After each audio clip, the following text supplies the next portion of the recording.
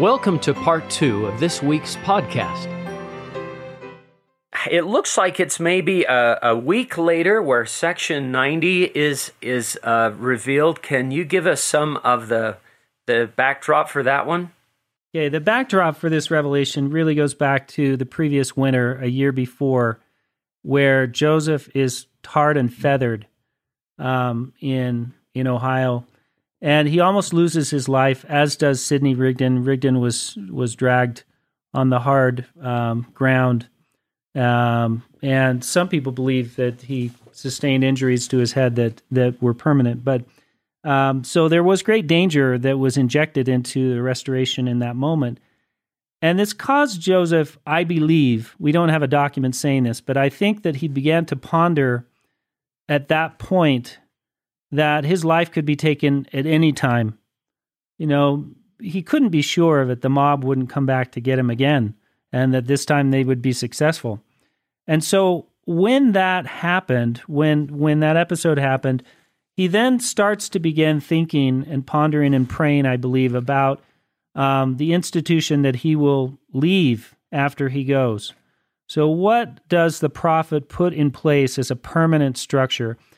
And the interesting thing about this question, and one reason why I find this revelation to be so profound, is it really taps into an institutional problem that is found in all religions where there's a charismatic figure. And by charisma, I don't mean simply someone who's magnetic, who has a great personality. I mean someone who speaks for God, who receives revelations. And there are many such figures. I'm not talking about prophets who have priesthood keys, as in our church. I'm talking about prophetic figures across the world in communities, small and large, people that found religions, for example. And the sociologist Max Weber, a German sociologist from the 19th, early 20th century, he had a structure where he had these figures, prophet and priest. And the prophet is the charismatic figure who's receiving revelations, and the prophet is great at coming up with original ideas and new ideas, but not so great at institutionalizing them. That really is someone who comes after him, namely the priest. And the priest is someone he's not the charismatic figure, he's the one who routinizes charisma or creates a way for it to be perpetuated. Well, Joseph is already thinking about this because the previous year, in 1832, he founds the first presidency. So at that point, it's no longer just the lone prophet who's speaking. He has two counselors who guide the church and help him and assist him. And they're not considered a voice for God in the same way he is, like found in D&C 21, where a prophet shall be kept, shall be among you, and he shall be speaking in my name, and so on. But nonetheless, they're now working with him so that if anything happens to him, they can carry on the work. Now, D&C 90 takes it a step further. In this way, there's this language in verse 2, let me read it. Therefore thou art blessed, speaking to Joseph, from henceforth that bear the keys of the kingdom given unto you, which kingdom is coming forth for the last time. So the Lord is saying, Joseph, you have the keys of the kingdom. Now, based on what I just said, if the charismatic figure, the prophet, dies with the keys of the kingdom, what's going to happen to the church? Will the keys be removed? Well, let's look at the next verse. Verily I say unto you, the keys of this kingdom shall never be taken from you while thou art in the world, neither in the world to come. So that suggests that no matter what the mob does to Joseph, he always will hold the keys of the kingdom, even if he's not here on earth. That still doesn't answer the question, well, what happens to the church? Don't they need keys too? Well, let's go over to verse 6. And again, verily I say unto thy brethren, Sidney Rigdon and Frederick G. Williams, their sins are forgiven them also, and they are accounted as equal with thee in holding the keys of this last kingdom.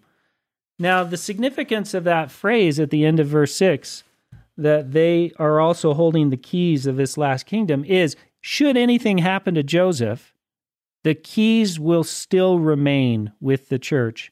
They will be vested in the first presidency. Now, the Quorum of the 12 Apostles has not been founded yet. It will be founded in 1835. And at that point, the structure will change to the keys being distributed among the 12, which is sort of where we are today, right? That there are 15 prophets, seers, and revelators who hold keys, not 3. But this revelation establishes for the first time that 3 hold the keys. Joseph is not alone. And this is just a hugely important moment in the history of the church, to realize that priesthood keys can remain on the church in perpetuity, even after the leading founder and charismatic figure is gone. Reminds me of the moment when the 3 witnesses moment and the 8 witnesses moment where Joseph said, "Oh, I feel that great burden lifted, that someone else is now carrying this with me." Very much so, yes. Yeah, didn't he tell Emma, "You don't have no idea how happy I am. They now will have to bear their witness. I'm no longer alone in the world," I think is the phrase I remember. Yeah. Lucy is who he tells, his mother. Lucy. Yes. Fell on the bed and said, "I'm no longer alone in the world." And so this feels like maybe another one of those moments that you're not carrying this on your own anymore. Right. And see, if a religion does not establish this, it leads to fragmentation and confusion and even violence. We saw this when Muhammad died. His legacy was then divided really among what came to be the Sunnis and the Shiites. And they were really fighting over, okay, who has the authority to take what Muhammad gave us going forward? And those divisions are still found. Now, we have a division in our church, well, it's not but among the Restoration branches that started with Joseph Smith III in the 1850s, but that is relatively small compared to the divisions that might have happened if Joseph had not put in place this apparatus. And when I say Joseph, it's the Lord, but the Lord is working through Joseph here. But if there had not been this very smooth apparatus of priesthood keys being disseminated more widely than just the founding figure, we would have been in great trouble. So it's really wonderful to think that here in 1833, more than a decade before he passes away, he's already working on the sort of the institutional apparatus. Yeah, anticipating when he won't be there, or the Lord is. And right. I've said this before, but I just love how after the first vision, so many of Joseph Smith's visions were shared visions, and that also makes sense to me that, hey, Sidney was there, and others have to bear witness of this, and Oliver was there, so forth. Well, and to that point, John, notice in verse 1, Joseph seeks forgiveness, and the Lord says, "I grant the request that you've given me, and I forgive you of your sins." But in the verse I just read, in verse 6, he also extends the forgiveness to the 2 counselors in the first presidency. So there's really no blessing that the Lord is going to just reserve for the prophet. What the blessings that are given to the prophet can be extended to others, even all the saints. And we see this in Doctrine and Covenants 1, where it mentions that in the latter days that the goal is that every man or woman can speak in the name of God.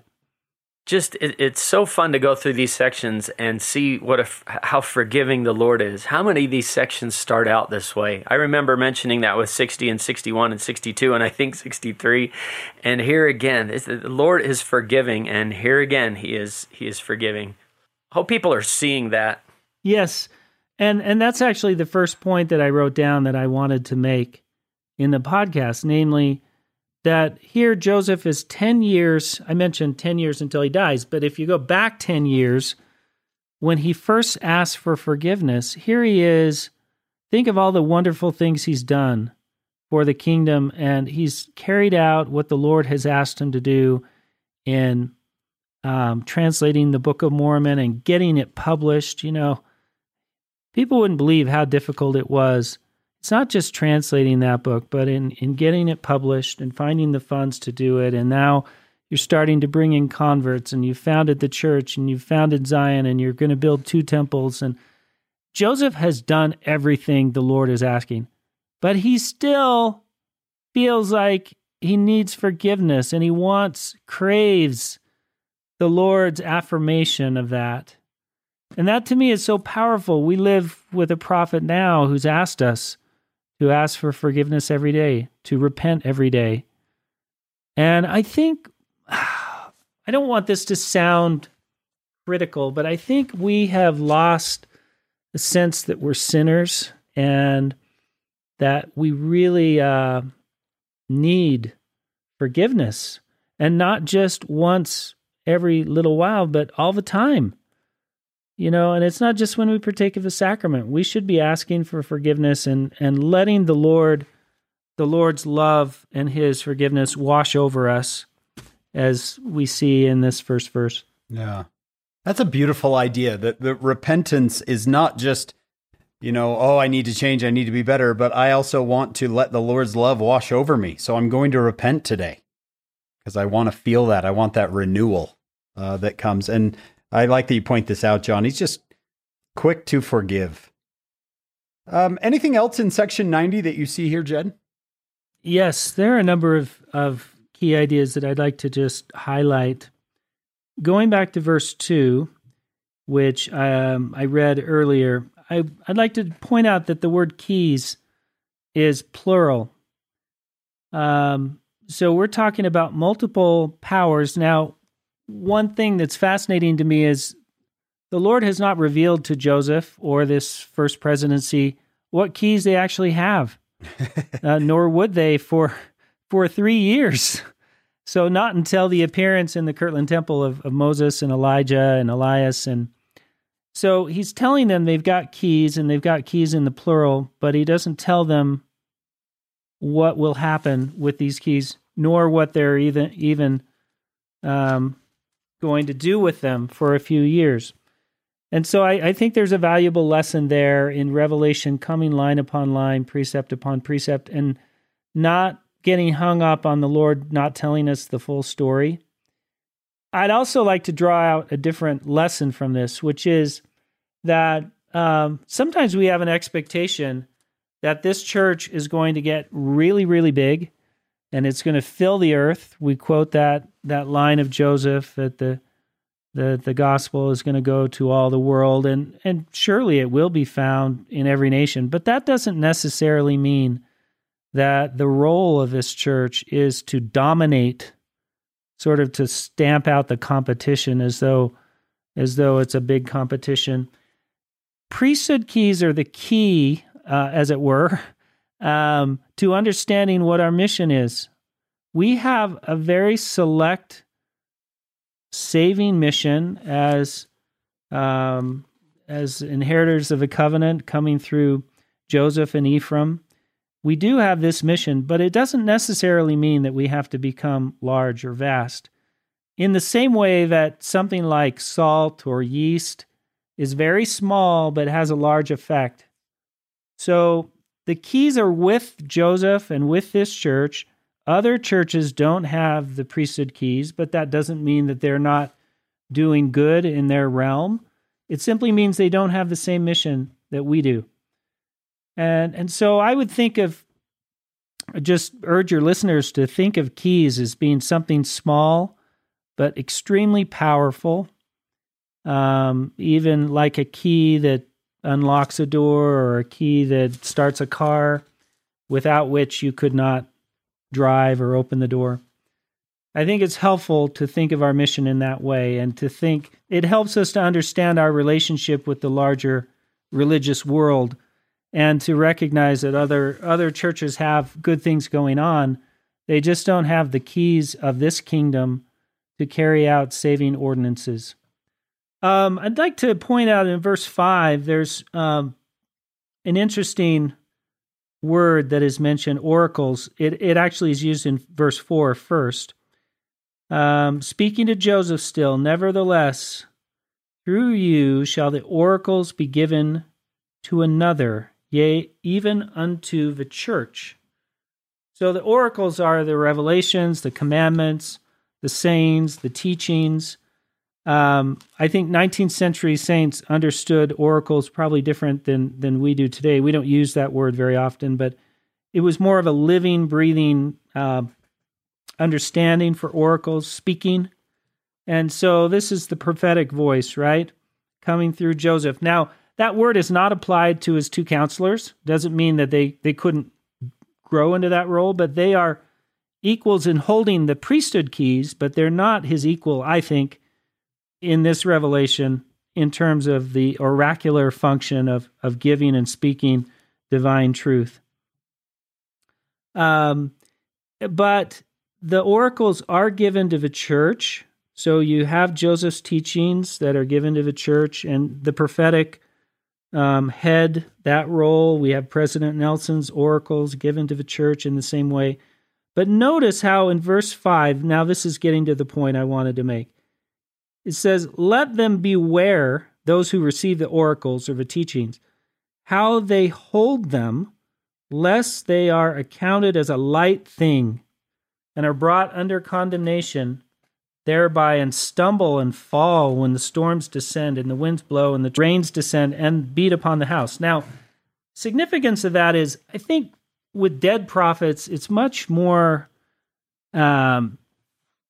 easy to respect the words of dead prophets. Why that is probably a different discussion, but it's very easy, I think, to dismiss the living oracles, the living teachings, and to hold up the dead prophets as some kind of standard by which the living have to measure up. And the Lord is really cautioning us here that we should be careful to not treat the living oracles lightly. And I appreciate that. I think, I think of General Conference and how easily people dismiss what comes out at General Conference, and that's unfortunate. So I think we should beware and take this caution for what it is. I love that. That reminds me of the, Hank, help me out here. The New Testament, a couple of the parables of the marriage of the king's son. Yeah, they treated it lightly, it says, right? Yep. Or they treated... He sends out the invitation. Yeah, they treated them lightly, it even says. And these could be compared to, prophets saying, come to the feast, and they're treated lightly. I like that.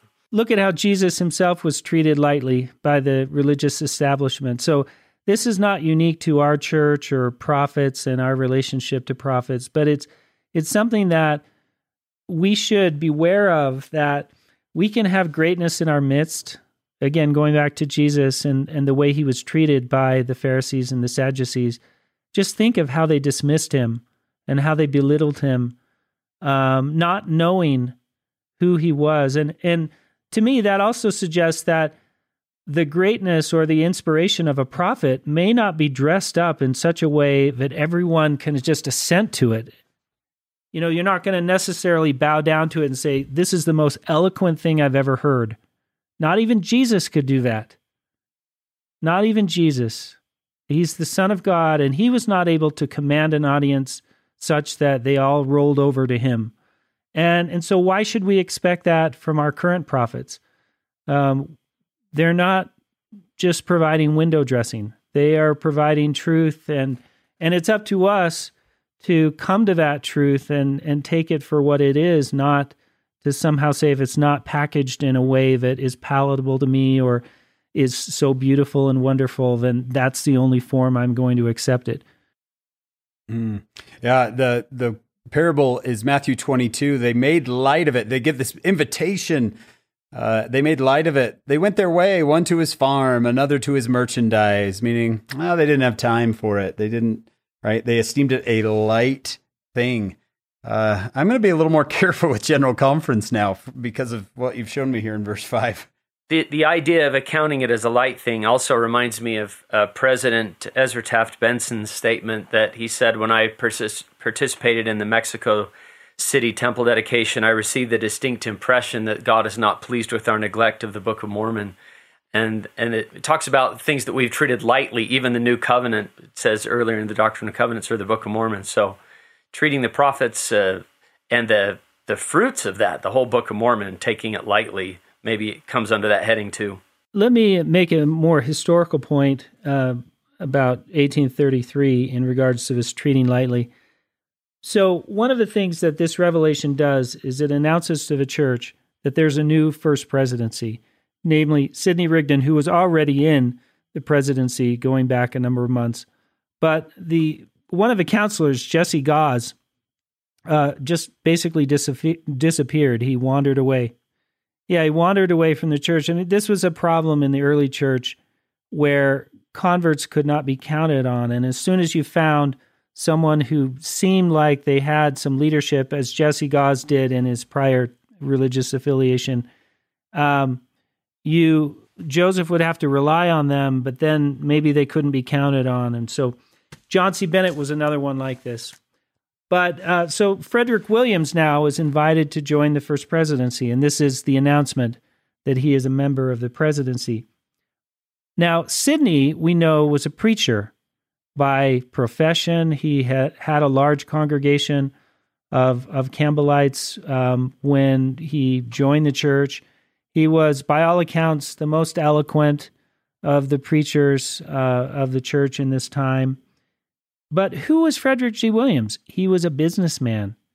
He was someone who didn't have any experience that we know of with preaching. And I think that the juxtaposition of this caution in verse 5 and the announcement of Williams as a counselor in the first presidency, that they should be read in tandem, namely to say, you should not expect marvelous things out of Frederick G. Williams' preaching. He is not like Sidney, and yet he's called of me. He has the keys. He has the office, but he's probably going to have to grow. Now I'm reading between the lines, of course. He's going to have to grow into this office as a preacher. And I think this also is a lesson to us. These brethren that we listen to, and sisters as well, in the general offices of the church, they're not trained in preaching or elocution or oratory. In many ways, they're just like you and I, and yet they were called for reasons that only the Lord knows, and they're doing the best they can, and so we should expect that the onus is really on us. Our style of preaching, the fact that we don't have formally trained ministers, it demands more of the audience to come prepared. It's not like we're going to sit listening to Truman Madsen where we can just zone off and think, man, if I could only be so eloquent. Our preaching normally isn't like that. And so we then have the burden of preparing our hearts and being patient with people, long-suffering and so on, recognizing that they have the mantle given to them, but they may be growing into the role that they've been given to preach to us. That's really great. I remember after I took a constitutional law class, I was much better able to receive Elder Oaks' talks once I took a law class, because I was like, it sounds to me like one of the the case studies I would read in the law class. And once I was more prepared, I was able to kind of see it for what he wanted it to be seen as. So absolutely. And see, I'm glad you mentioned that, Hank, because Frederick G. Williams is like Dallin Oaks in the sense that he has this other career, and the law is definitely helpful and can be consecrated to the use of the kingdom, just like Frederick G. Williams' business is helpful for building a temple. They did recognize a lot of yield from his properties in helping to build the kingdom in Kirtland. But the point is that you don't have to have a background in preaching to be useful. And all of us should take heart that wherever we're coming from, whatever we've studied, or our life experience being so varied, that it all can be useful, even in an office like the First Presidency, where you can get someone who's in one of the highest offices in the church, and even if they don't have a background in what you might suppose to be useful, it can still be something used to grow the church. Jed, what do you wanted to do next? Well, I wanted to point out the idea that the prophetic head is the one who receives the oracles. So Joseph is unique in this respect, and his counselors hold the keys with him. And so I find this significant because going back to Weber's prophet-priest distinction, Joseph has a role that's different from the others, just as President Nelson has a role that's different from his counselors. But the counselors, by holding the keys, they're still officiating in the priestly role. So they're the priests, Joseph is the prophet. Slightly different terminology than the way we'd think of it today. But in other words, they're sort of down from him, but not at the same time. Okay. I remember watching President Monson's very first talk as president of the church, and he seemed different to me than the President Monson we were also used to. It's almost as if he took on a new role from that. He held the keys as part of the first presidency, but when President Hinckley passed away, his role changed. And he went from supporter to the leader. And I don't know. For me personally, I remember vividly watching, going, "Wow, he is he feels, sounds, and seems different. Not better, but just a different role." This is the revelation where the relationship between the president of the church and his counselors is established. Namely, the oracles come through the head, but the counselors are still going to speak, but not with the same authority. And yet they hold keys. So I don't know how to explain that in a clear way. But see, it's found at the end of 6, equal. So they're equal with him in holding the keys, but they're not equal with him in receiving the oracles. Does that make sense? Yeah. Because oracles is never applied to them. They're not the ones who are receiving revelations. The keys then becomes associated with an administrative function of making sure priesthood power is on the earth. So the counselors hold that administrative function, but they don't have the religious role that the president does. I like this because it works that way in almost any presidency, in that we are equal in a bishopric, in a Relief Society presidency, in an Elders Quorum presidency, but the revelation, the teachings, if you will, the direction for the quorum or class or ward is going to come through the individual, the president, or the head. Yeah. I'm looking at verse 11, and I think of, you ever seen a picture of the MTC and all those flags in front and all of the language training that's going on? It always reminds me of that. Do you want to talk about that one, Jed? I do. So we mentioned when we talked about D&C 89, the ambitiousness of this revelation, and how it really announces that the church is a world religion by having a health code. And this also strikes me as a most ambitious line from the Revelation, because at this time, the church was not found out of the Northeast in the United States. There was no language training. There were no flags. There was no MTC. Well, I mentioned that the MTC just started, but they had a trouble with blowing smoke rings.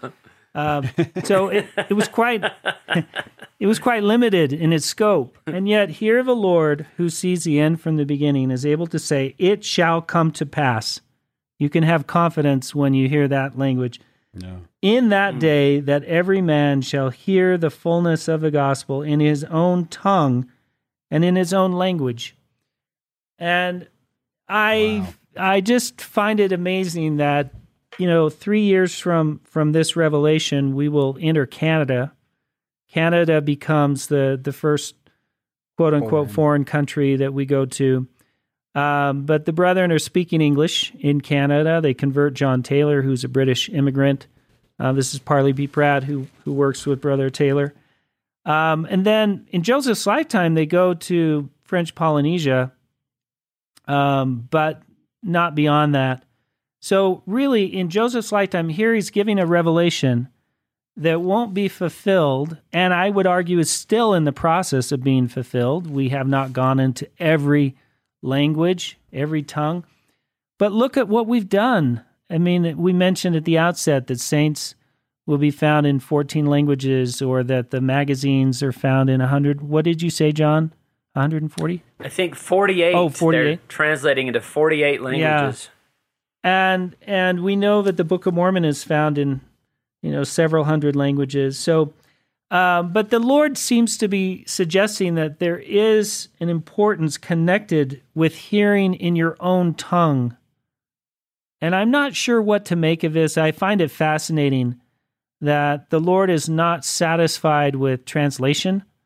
He's not saying, hey, the end goal here is just to translate these revelations into English, rather to make them available. The Lord is not saying, let's make these revelations available in English across the world. He is recognizing that there is a diversity of tongues, and that diversity ought to be dignified, and that we as a church need to make an effort to let people hear the saving truths in their own native tongue. I find it a beautiful thing. Yeah. It's like 1,000 flowers bloom, right? That you better to have the diversity of languages than to shoehorn everything into one language. Yeah. Any thoughts on that? Well, I like for missionaries in the MTC just to hear this and to know that, to feel like the Lord has a promise to keep here. He's going to help you learn the language, and you may not know it until the moment you need it, but He's going to help you learn the language because He made this kind of prophecy and promise, and He'll help you out. And it's fun that you said French Polynesia. That's where my daughter's in Tucson right now, waiting to go there eventually to the Tahiti mission. So I'm glad you mentioned that. That's fun. Maybe the point I should make, again, they were speaking English there too, that it would not be until 1849-50 when we went to the Sandwich Islands, which became Hawaii, that we actually started preaching in someone's own tongue.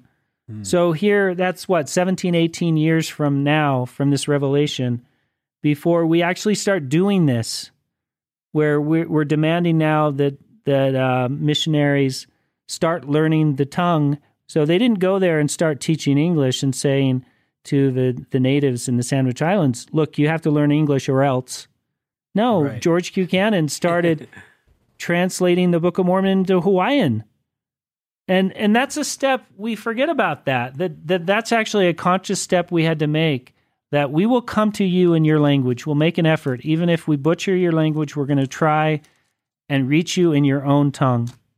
There's a moment in Acts chapter 2 when these Galilean apostles start speaking all these different languages, and the people that are hearing it in their own language are amazed and marveled, saying, aren't these Galileans? I've asked my students at BYU how many of them have had that similar experience when they go to Japan, or they go to the Philippines, or they go somewhere, and all of a sudden they start speaking the language, and people are amazed and marveled, saying, is this not an American? Right? How is it possible that you're speaking my language?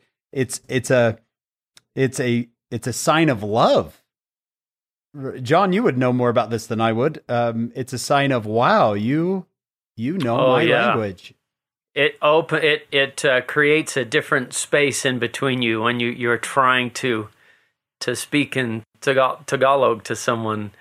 I had someone, it's never happened before or since, someone complimented my nose in Filipino when I was sitting on a jeepney, and I heard what they were saying, and I turned and in Filipino, I said, I salamat po. I said, thank you. Oh, they thought it was, they were shocked that I knew what they were saying, but immediately we were friends because I had learned their language. Well, it part of it is that it connotes so much hard work. Yeah. And it's anyone who works that hard to learn a language,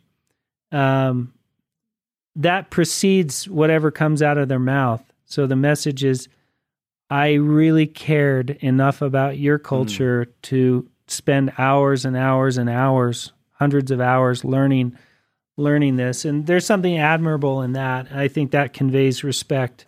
And it helps convey attention. Well, after the initial section about the priesthood keys and organizing the first presidency, the revelation then turns back to Joseph and what he's going to be doing. And the reason why there appears to be a kind of summing up and then a new frontier being launched is that Joseph has been doing translating of the Bible for the last 3 years. That's his daytime project, where he and Sydney primarily have been going through the scriptures and making inspired revisions and corrections to the text. And they're finishing this work. And so now the question is, for Joseph, what will he be doing from day to day? Is he just going to be speaking in the name of the Lord day after day? And what's fascinating is not only what is said, but what isn't said. So I said tongue-in-cheek, is he going to be speaking in the name of the Lord from day to day?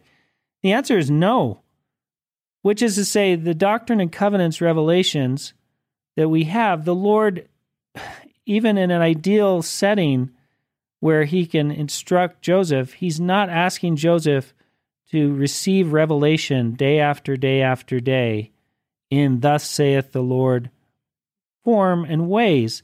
That is, he's expecting the saints to use what they've been given from time to time, periodically, every few months, whatever it is, and to study those messages and to not be enamored with the new or the, what is breaking new ground all the time. Sometimes we anticipate the General Conference always has to have some new program. Right. Especially lately. Yeah. And talking about addiction, I mean, that can be kind of an addiction where you're disappointed, you're let down, you have a deflated mood if there isn't some big announcement.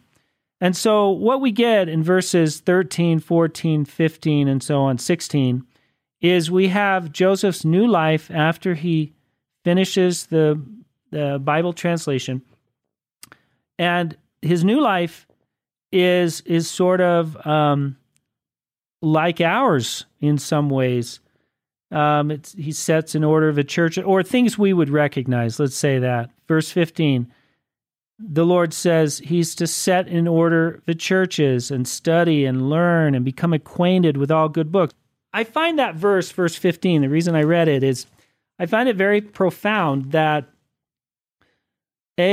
Joseph is asked to spend his discretionary time learning. Look at the ways it's mentioned. Study, learn, become acquainted with, and then a series of direct objects, good books, languages, tongues, people. It suggests that study of the scriptures, as much as we would like to sit around all afternoon talking about the scriptures, it's not sufficient. The Lord is not telling Joseph, hey, I want you to just study the Revelations. No, all good books. And that if you study all good books, that this can be useful in building the kingdom. We go back to Frederick Williams and his business experience, that this can be an asset. It doesn't have to be a deficit. Dallin Oaks studies the law. It can be an asset to building the kingdom. And so whatever we read, what we study, becoming acquainted with cultures and people, that can be all be acquisitioned to the use of building the church. Now, we could have a different discussion about how that actually happens. How is that useful if you study all these things? even if you don't go on a mission, let's say, I mean, if you study a certain tongue and then you get called to that mission, of course that's useful. How is it useful to study the classics? How does that broaden your perspective? How does that help you to become a better young women leader or a better, minister? Absolutely. So we could just sit and ponder this verse. What are the implications of it? But I find, again, the fact that the Lord's prophet is asked to do this, it should not be beneath us to do it. I'm reminded of something that I heard Henry Eyring say at the time that President Hinckley was alive, which was, he said, I just got out of a meeting with President Hinckley, and if you could only see him, do you know he read 7 newspapers this morning? 7. Henry Eyring said, the prophet starts his day every morning by reading 7 newspapers. Now, we don't want to heap a guilt complex on the rest of us if we don't read one newspaper. That's not what I'm trying to do here. I'm just trying to say, if the prophet is asked and does, in the case of President Hinckley, consume information and become acquainted with good books and good writings, then what about the rest of us? I think if the prophet can do it, the rest of us needs to do it at least as much. Yep. And it's a never-ending supply. When the Lord says, acquainted with good books, languages, tongues, and people, you've got a lifetime right there in that one verse, a lifetime of study, which is why I think he says in 18, set in order your houses, keep slothfulness far from you. I've given you a lifetime job here of study, good books, languages, tongues, and people. In my house, we like to watch, documentaries about nature, because it's so fascinating and fun to watch. And I find that my kids love it even more so than some of the entertaining things that are on. They love learning about, the earth, nature, and wildlife, and it's fun to watch. It really is. I'm reminded of is it Mark Twain who said, "He who does not read good books has no advantage over he who can't read at all," or something like that. I like that it doesn't just say read books, but read good books. And then in section 8, we have out of the best books. And there's so much out there. And Hank, if we can help our kids and other people be excited about learning something new. John and I trade good books all the time. Have you read this? Oh, you love it, right? Because it really does, I don't know, it changes you. And this isn't the first time we've heard that counsel. It's about study about countries. I like the one countries and kingdoms and wars and the perplexities of nations. I think that's a great admonition too. Right, and I think the difference here, right? This has echoes of D&C 88, but the difference is there in D&C 88, the counsels seem to be general or Smith, to the right? students. This Right. is for Joseph, right? And I think that's worth pondering. If, again, the highest of all should be doing this, and what about the lesser? We tend to think of God tutoring Joseph and telling him all these things that the rest of us don't know. But here the Lord is saying, well, on top of what I'm going to tell you because you're the prophet, you still need to put in the work. And even the adjective changes, John. In D&C 88, it was the best books, and now it's good books. I hope you can see why I said that D&C 90 is a gem, even though it's often overlooked. Yeah. I find it to be a very profound section. It is.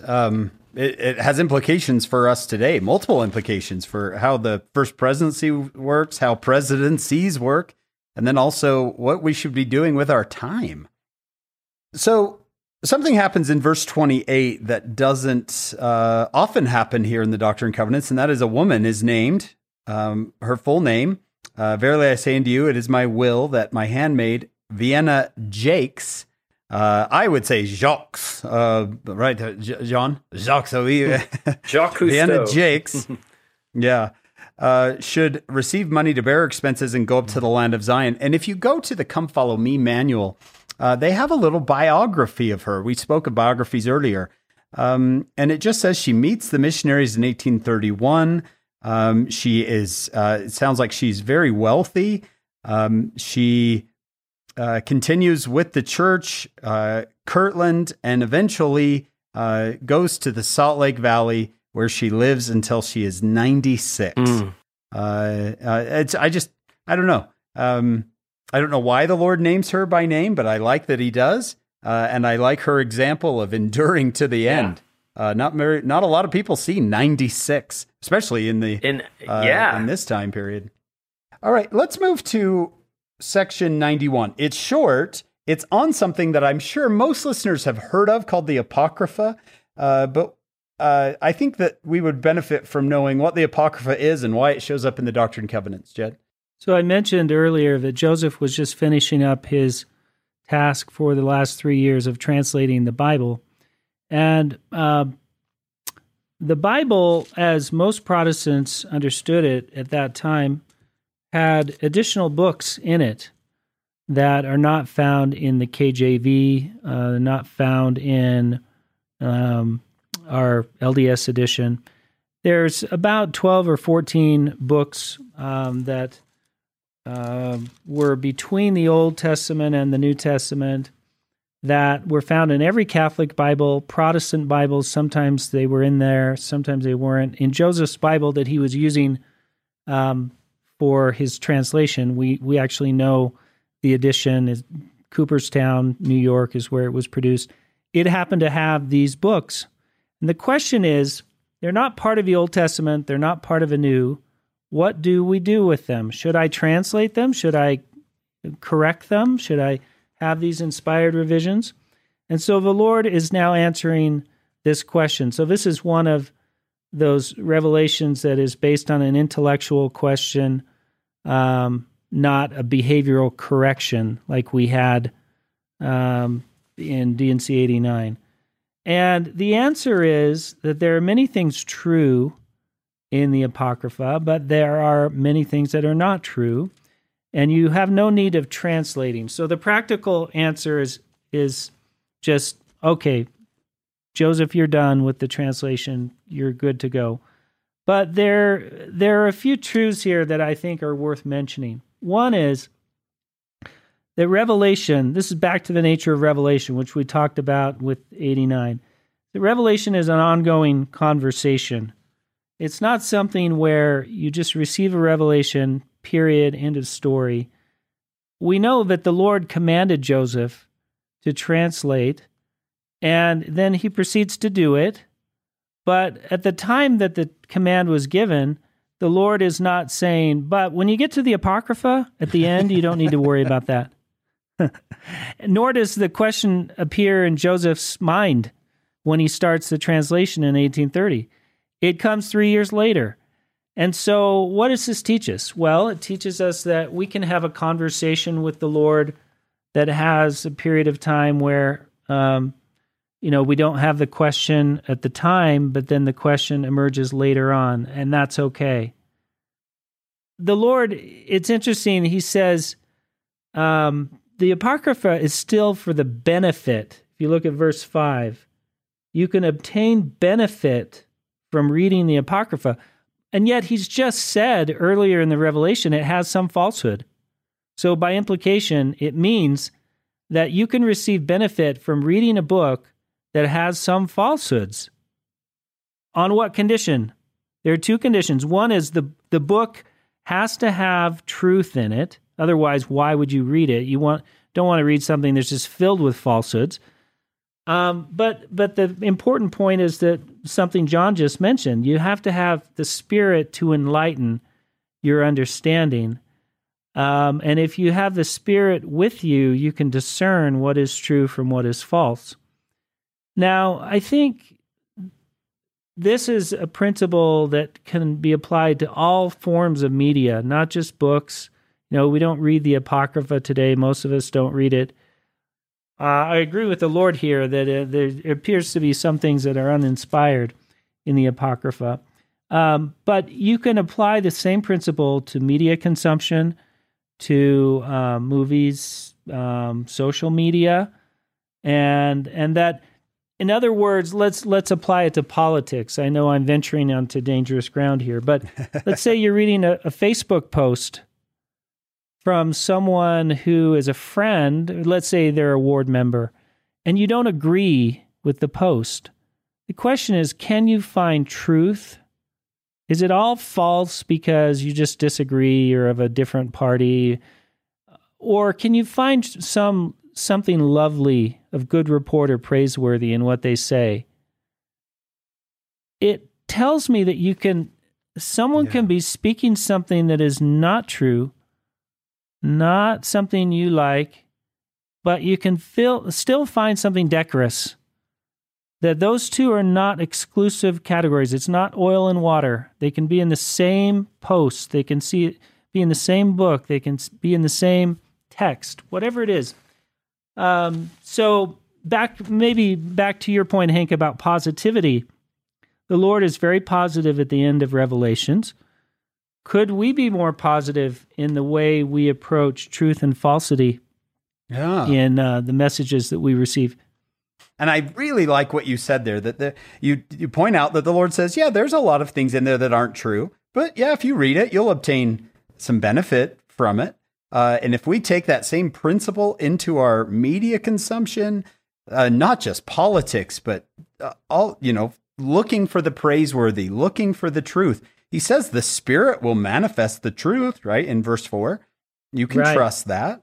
Now, let me go a step further, Hank, with what you're saying. We quote Galatians. What is the Spirit, right? The Spirit is love, peace, long-suffering, right. Patience, right? And so that gives us a clue to, if the Spirit is going to help us to gain benefit from something, we should couch our responses in the fruits of the Spirit. So it's not just looking for the positive, it's finding, what am I trying to say here? It's approaching that thing that could be offensive to us, that, let's say it's a post, and saying, I'm going to apply the fruit of the Spirit to my reading of that. Love, joy, peace, long-suffering, gentleness, so on, meekness. If we did that, it would transform the way we talk, even as saints. And it could help rejuvenate the world. I'm not a pie-in-the-sky believer that we're going to transform the internet, but there's so much harshness, so much vitriol, so much bitterness that could be avoided if we applied the instruction here to approach things that you don't agree with by the Spirit, which I take to mean by the fruit of the Spirit. Yeah. Looking for that which is praiseworthy. Looking for that which is true, of good report. I really like that. And letting the false, the things that are not true, the interpolations by the hands of man. I mean, think of all the messages that are written by the hand of man today on social media that we don't agree with. Well, just letting that slide off. Yeah. So not making that the focus of how we respond. I'd like to mention something else, which goes back to verse 5. The word enlightened. This is a very powerful word at this time, really going back to the 18th century. The Enlightenment, we all know that word and have heard of that word. The cornerstone of the Enlightenment is an assumption that all human beings are enlightened by reason, that there's something reasonable about this. Now, I question this when I look at my kids, but I think we've all... No, but that every human being is enlightened by reason, and that if you can somehow cultivate that by education or tap into that by good parenting or whatever it may be, that you are bringing out the best of humankind. But notice that there's nothing about reason here. Here it's whoso is enlightened by the... Now, if you were not a Latter-day Saint and you didn't know that you were reading a sacred text, you might fill that in with enlightened by the voice of reason or the spark of reason. But here it's by the Spirit. Now, I've seen in our own era a growth in the people who are relying on reason to assess spiritual truths. Now, I don't want to discourage anyone who wants to use reason. I use reasoned discourse every day in what I do. And on some level, if you write about religious things, you're writing using reason. But all too often, I think people set aside the Spirit as the arbiter of how to write or how to reason. And I find it noteworthy, again, that the Lord is suggesting that if you don't have the Spirit, you're really not able to discern what is true in the Apocrypha from what is false. You can apply that to church history questions. We have a good many people in the church today that try and reason their way in or out of certain propositions, and to the exclusion of the Spirit. And the Spirit I've already defined. What kind of spirit are we talking about? Well, look, if we're going to assent to the Lord saying, love one another, do we apply the same standard to the prophets? There's a lot of criticism of the prophets, dead and living prophets. Well, why can't we love the prophets by being more charitable towards them? Right? So this is what I'm saying. I think the principle here, the underlying principle, can be applied in many contexts. I mentioned media. It can be applied to church history questions. It can be applied to just the whole complex of how we assess information. Are we simply reasoning our way through, setting aside our religious training, or are we incorporating our religious training and marrying it with wisdom or reason? Yes. I love what you did with that section, because I didn't know honestly didn't know what we would, where we would go with this. But I think the principle that you found embedded in the idea of Joseph Smith asking about the Apocrypha can be a wonderful benefit, as the Lord says here, if you use the Spirit. But he even says it in verse 6. If you're not going to read it with the Spirit, there's not going to be a benefit to you. Jed, Dr. Woodward, let me ask you a last question. You are a historian. You are a trained historian who has done incredible work. I think there's a benefit that comes to our listeners when they hear someone who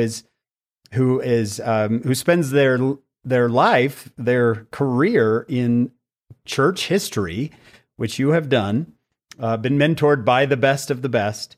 And here you are, not just faithful, not just educated, but incredibly faithful and just radiate goodness. So tell me, what are your personal thoughts on Joseph Smith and the Restoration? What's it done for you personally as you've made it your career? Well, that is a great question. And first of all, thank you for the compliment. It's been wonderful to be with you today.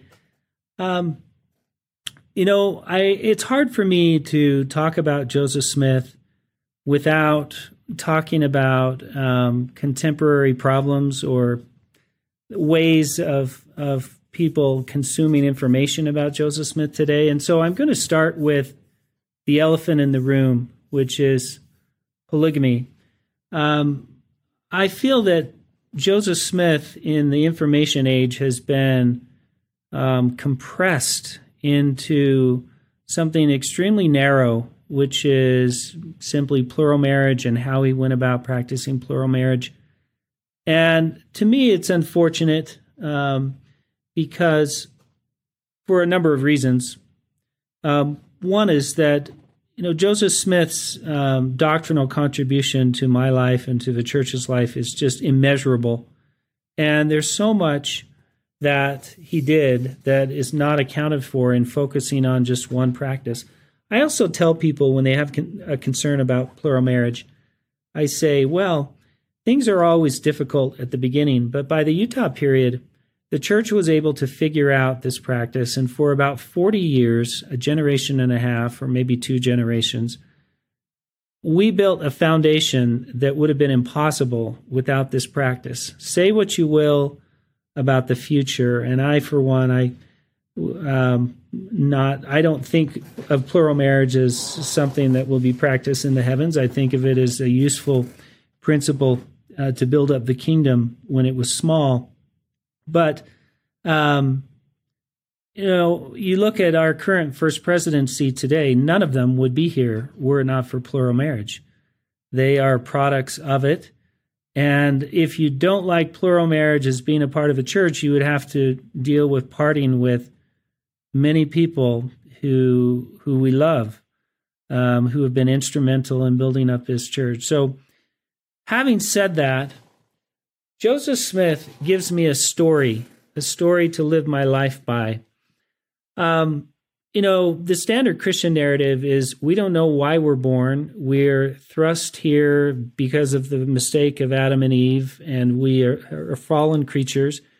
And our destiny is to return to God and worship Him by praising Him around His throne as the angels do. That, to me, is not a satisfying narrative.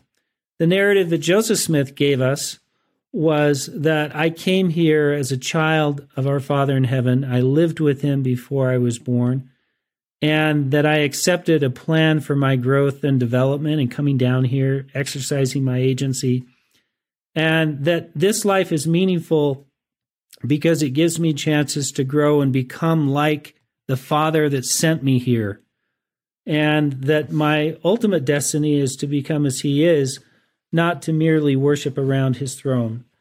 And that narrative is given to us by the prophet Joseph Smith. So it gives my whole life meaning and understanding.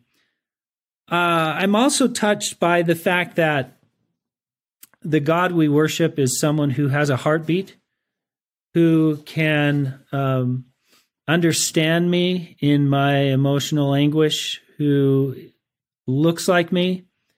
And to me, that is not a reductive principle. We've been accused of that. It is rather an ennobling principle that I can worship a being of whom I am of the same order.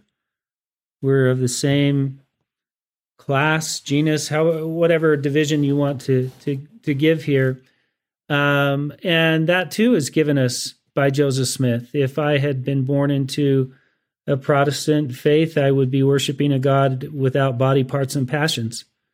And that's hard to fathom. The new scripture that he gave us makes it impossible for me to accept the historical Jesus, someone who's merely a great moral teacher.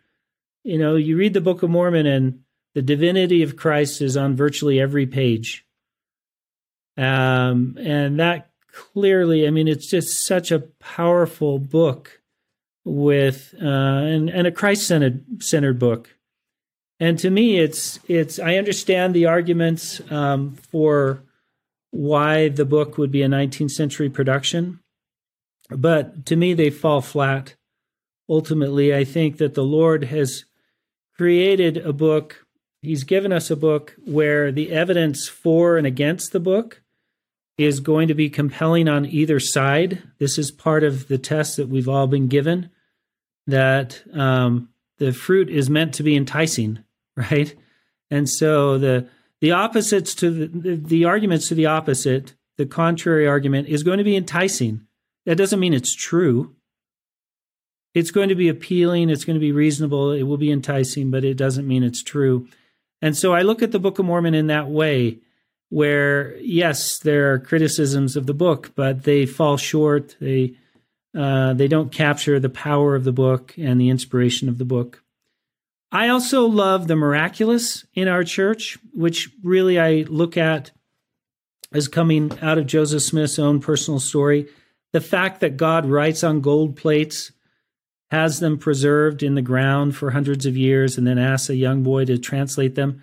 To me, the whole world comes alive with that narrative, that it's beautiful in its strangeness, but it says that God can intervene in the modern world, and that at any turn in my life, there can be a miraculous happening. There can be a gold plates type experience, something maybe that has been preserved for me to change my life and to improve my life. I find that to be a profound part of our faith, and it saddens me that the Joseph Smith story is ridiculed. I think it's much like Jesus coming out of Nazareth, being ridiculed. What good can come out of Nazareth? People just don't understand who Joseph is, just like they don't understand who the Messiah was. I find meaning in the priesthood keys that Joseph gave us. My life, just like the narrative of my life having a story, a beginning and a middle and an end, it's built around priesthood keys and the priesthood power that binds families together. I say that Joseph taught us that we're part of a team of superheroes. What I mean by that is when he received priesthood keys from prophets long gone, who everyone thought were gone and confined to the scriptures, and then they appear on the banks of the Susquehanna, suggests that prophets in eras past are all part of the same project. And so they, in that sense, they're like superheroes who are working together on the same project, and they have the same passionate goals that we're working for today. And that's meaningful to me, to realize that Christianity is not just something in the distant past, but rather it's dispensational, and that there are periods of Christianity, of the eternal gospel, that are all joined together into one. There's more I could say. I think maybe I'll end with one more idea, which is Joseph, I think, teaches us that life is designed for our progression. I hinted at this at the beginning, but that we are here to grow. We're here fundamentally as intelligences. We're not here as a creature. In the Protestant discourse that I have studied in the 18th and 19th century, human beings are often called creatures. They're no better than the beasts of the field. But Joseph taught us that we are fundamentally intelligence, that we're made of the same stuff that the being we worship is made of, and that therefore the same principle of development for him is the same for us, namely from grace to grace and from light to light and from truth to truth, and that we can grow over time. We can grow into, if not perfection, we can aspire towards becoming better, becoming more like God.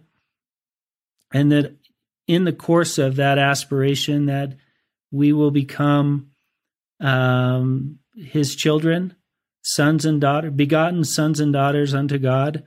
I find that narrative of ascent or progress to be extremely powerful and governing of my life. It inspires me to read, to study, to ask for forgiveness, to improve my life, to try and be a better person.